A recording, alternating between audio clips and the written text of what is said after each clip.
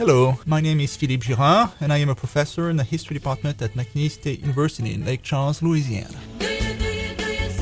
And I'm Janet Alurad, also a professor in the history department at McNeese. Welcome to Your Grandma Rocks on KBYS, where we explore the lives of famous women in history. A warm welcome to our francophone friends. Bienvenue à nos amis francophones. Ceci est la radio de l'Université McNeese. On the program today, music and history as we retrace the life of an African-American woman who lived her whole life in one place, the Cane River region of central Louisiana. While raising 5 children, she worked in the fields as a sharecropper and as a maid and a cook at a plantation called Melrose. She was the folk artist Clementine Hunter. Clementine was born and baptized in Natchitoches Parish in the tiny town of Cloutierville in 1887. She was the eldest of 7 children in a French-speaking Afro-Creole family of sharecroppers. She went into the fields to pick cotton starting when she was only 5 years old. The movie, 12 Years a Slave, if you remember, was filmed just a few miles from where Clementine Hunter lived.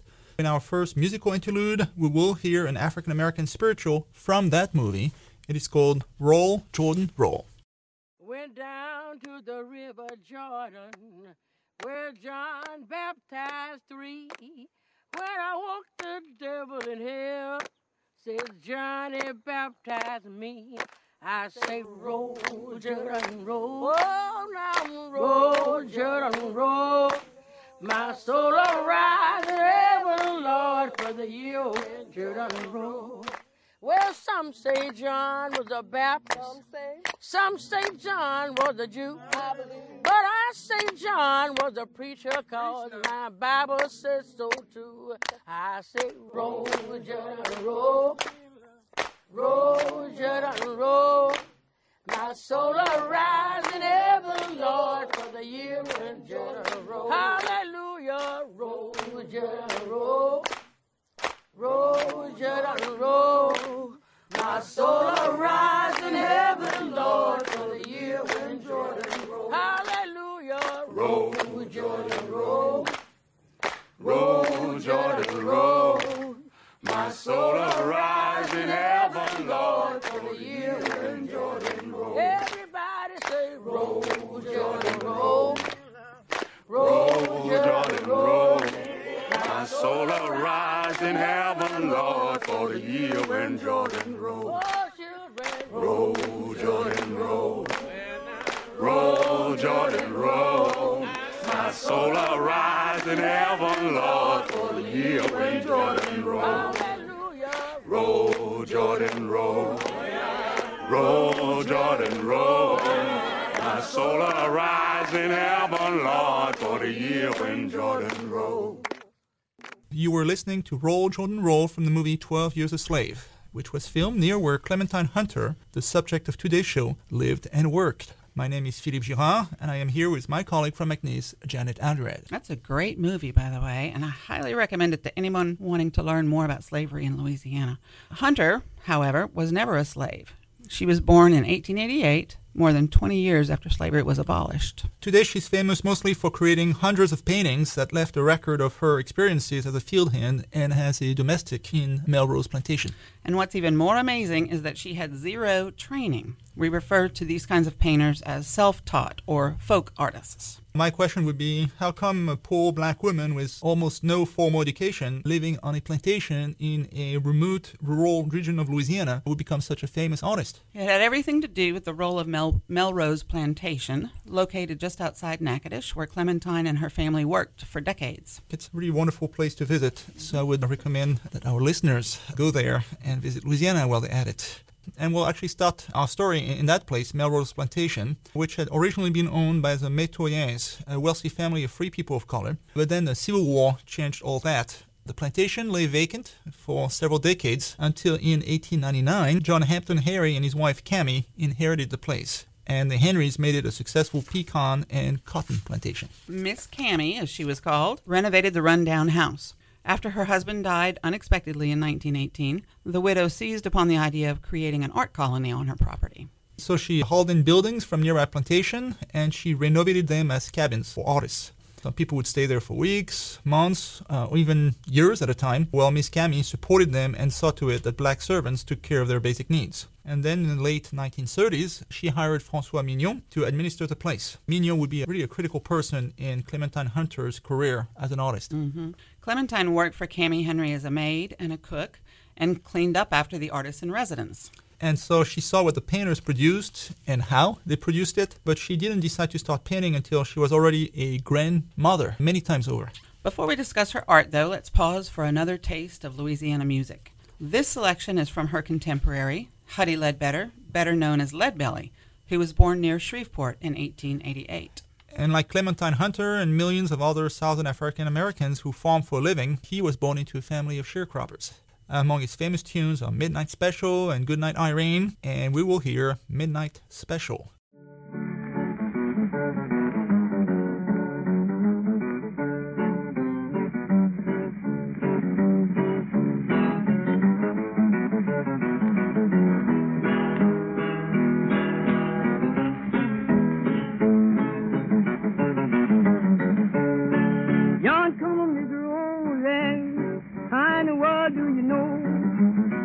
Well, I know about an A-bomb and the dress she wore, umbrella on the shoulder, see the paper in her hand. Well, I'm going in at the governor, he's trying to lose them all, man. Let the midnight special shine your light on me.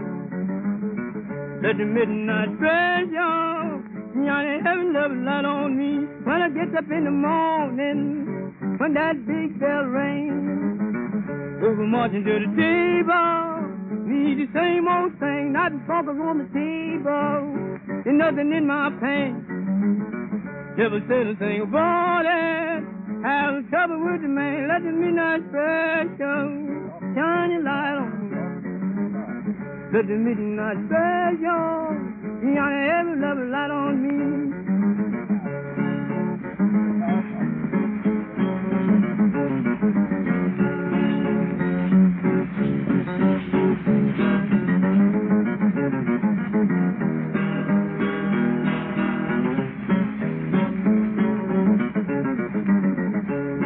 If you ever go to Houston, boy, you better walk right. And you better not squabble, and you better not fight. Baton Bronco will arrest you, paying the boon to take you down. Or the judge will sentence you, penitentiary bound. Let the midnight special shine your light on me. Let the midnight special shine every loving light on me. Well, jumping little Judy, she was a mighty fine girl. Well, Judy brought jumping, it is a whole round world, and she brought it in the morning, just a while for day. And she brought me the news that my wife was dead. That started me to grieving, whooping, hollering, and crying. Then I began to worry about the great long time. Let the midnight special shine your light on me. Let the midnight special shine every love light on me.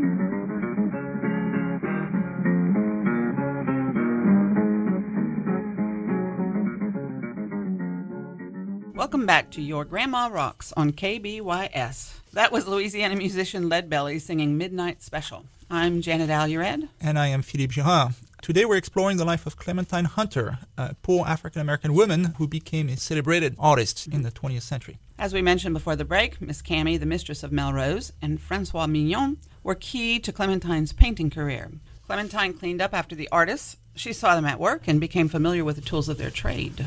And the way François Mignon tells the story, Clementine Hunter came to him one evening with some twisted tubes of paint that she had found abandoned, and she told François Mignon that she believed she could, quote-unquote, mark a picture, but only if she had some brushes and something to paint on. So he located brushes and, in lieu of a canvas, an old window shade. She had finished her painting by the next morning. When she showed it to him, he told her that he would make her famous someday if she would just continue to paint. Obviously, he was impressed. Obviously, yes. So François Mignon took her paintings to galleries and he sold them, and he used that money to help pay for her supplies. Whatever was left over, he would give to her. Clementine was like a woman possessed. She painted every evening after work. She said she could never stop because she had all these pictures in her head that she wanted to portray. Her paintings depicted scenes that were familiar to her, like picking cotton, going fishing, weddings, baptisms, funerals, and even brawls at honky-tonks. And that's a good segue into our next musical interlude. A brawl? No, the honky-tonk part. All right. Let's listen to some rockabilly, which was developed primarily by Louisiana's poor white people, although there was always a lot of cross-pollination of musical styles between white and black musicians. And that style lent itself to honky-tonks because it required only a few instruments and a small backup band. One of the biggest rockabilly stars was Jerry Lee Lewis from Faraday, Louisiana, who played the piano. And we'll hear him sing and play his 1957 hit, Great Balls of Fire. You shake my nerves and you rattle my brain. Too much love drives a man insane. You broke my will, but what a thrill. Goodness gracious, great balls of fire. I let you love what I thought it was funny. You came along and woo, now honey, I've changed my mind. This love is fine. Goodness gracious, great balls of fire. Kisses, baby. Feels good. Hold me, baby. Well, I want to love you like I love a should. You're fine, so kind. Got to tell this world that you're mine. I chew my nails and I twiddle my thumb. I'm real nervous, but it sure is fun. Come on, baby. It drives me crazy. And it's just great balls of fire.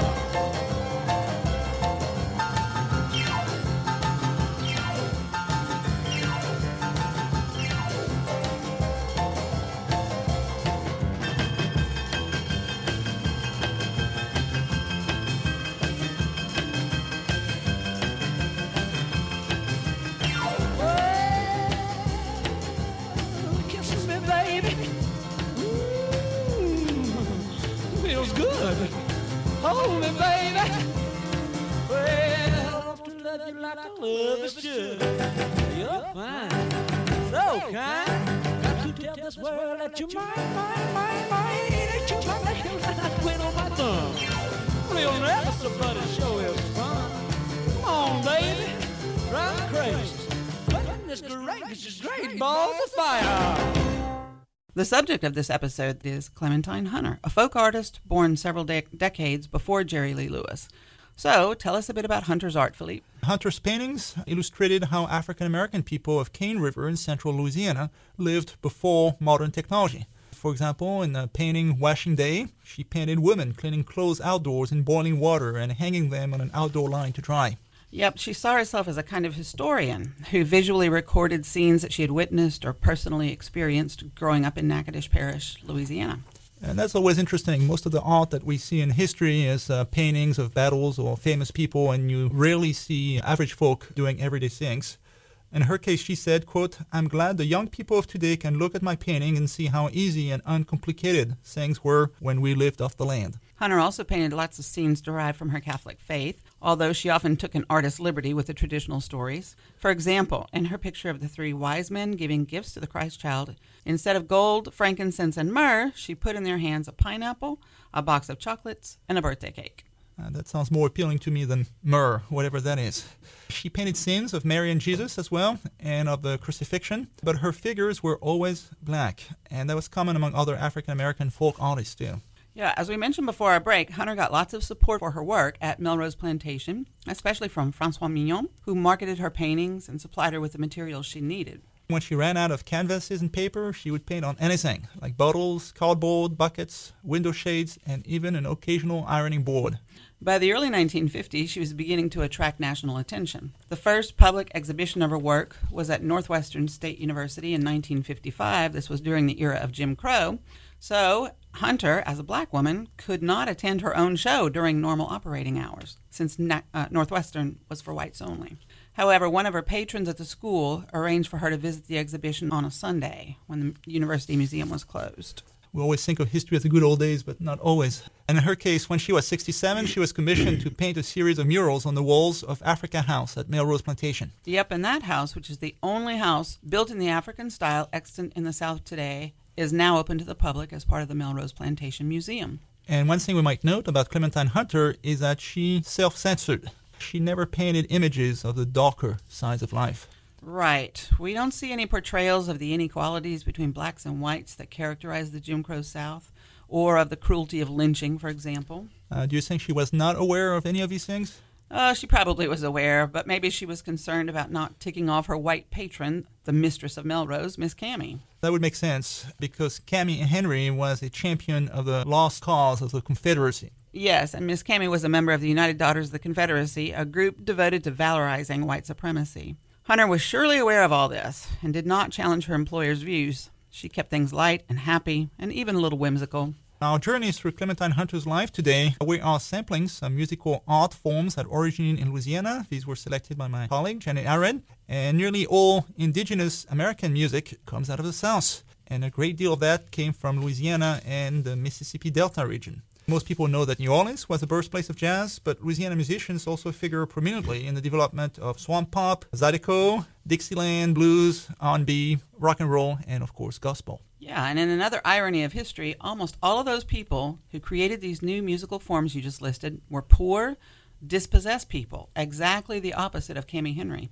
In fact, elite whites like Miss Cammie typically look down on people like those. And yet their cultural contribution eventually had far more lasting significance than anything that she did in support of the lost cause. Mm-hmm. Louis Armstrong is probably the most internationally famous jazz musician from New Orleans.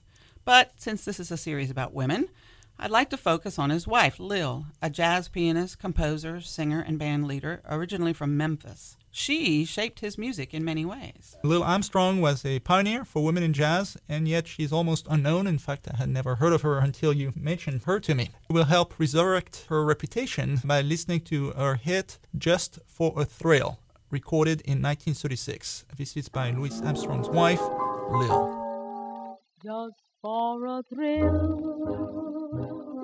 you turn the sunshine into rain.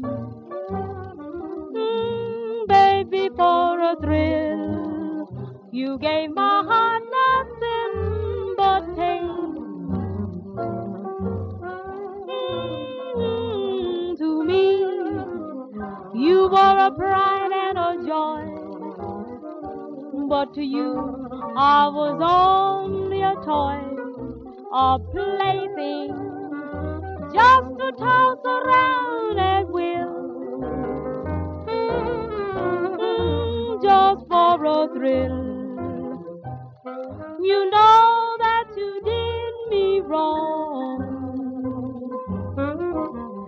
Just for a thrill, you made my life just one sad song.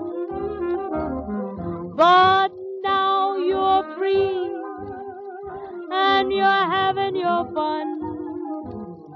But to me, you're still the only one. Just for a thrill, you made my heart stand still.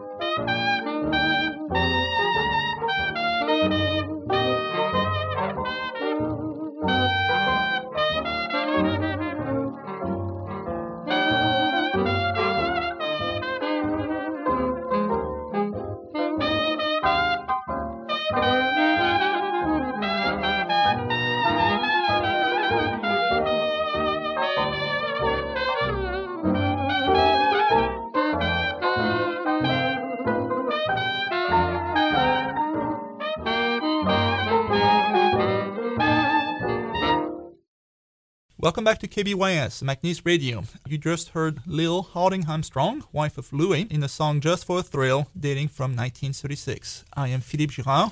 And I'm Janet Alured. We're both on the history faculty here at McNeese. You're listening to Your Grandma Rocks. Our subject today is Clementine Hunter, a self-taught painter. Hunter, born in the late 19th century, lived to be more than 100 years old. Wow. Not only did Clementine Hunter continue to paint well into her 90s, she also produced quilts. Those are now celebrated as a form of folk art, too. Mm-hmm. Hunter's paintings received lots of attention while she was alive, but she never made much money from her work. She died on New Year's Day in 1988. And like most artists, her fame grew after she died. For example, in 2013, Robert Wilson created the opera Zinnias, The Life of Clementine Hunter, which was inspired by his love of her art. Hey, you know where listeners might learn more about Clementine Hunter, Philippe? No, where would that be? In a book I co-edited called Louisiana Women, Their Lives and Times, Volume 1. Want to guess where a person might read more about Kami Henry, the mistress of Melrose? I guess that would be Louisiana Women. Yes, but the article about her is in Volume 2. That volume is edited by Mary Farmer Kaiser and Shannon Freistack. Both volumes are published by the University of Georgia Press. I only have Volume 1, so I guess I need to buy the sequel now. I don't think you'll regret it. Lucinda Williams is on the cover of Volume 2. Her father, Miller Williams, was a poetry professor at McNeese in the 1950s. So that's how it happened that she was born right here in Lake Charles. Wow. It's fitting to close this program with a song from Lucinda's breakthrough album, Car Wheels on a Gravel Road.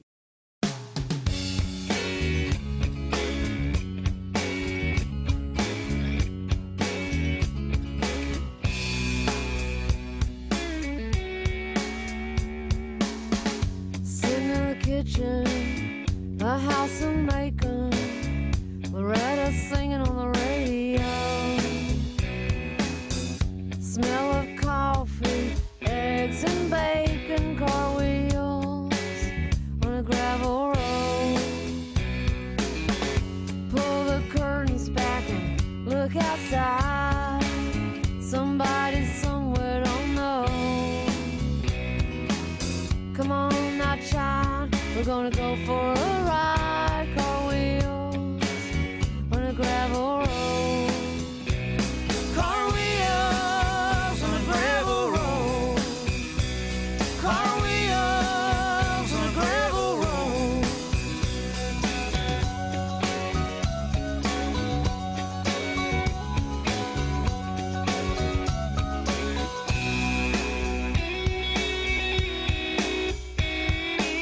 Can't find a damn thing in this place.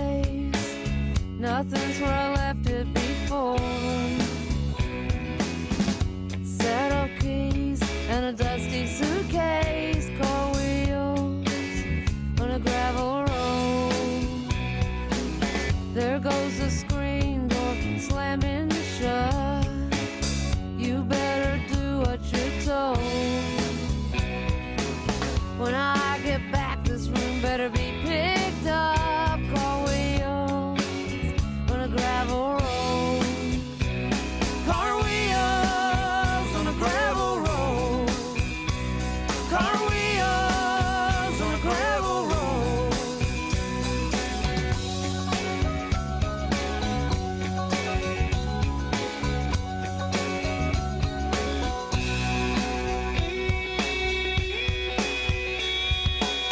Low hum of voices in the front seat. Stories nobody knows.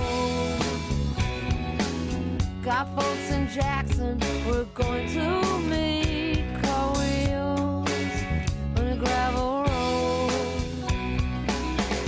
Cotton fields stretching miles and miles. Hank's voice on the radio. Telephone poles, trees and wires fly on by. Car wheels on a gravel road. Car wheels on a gravel road. Car wheels on a gravel road.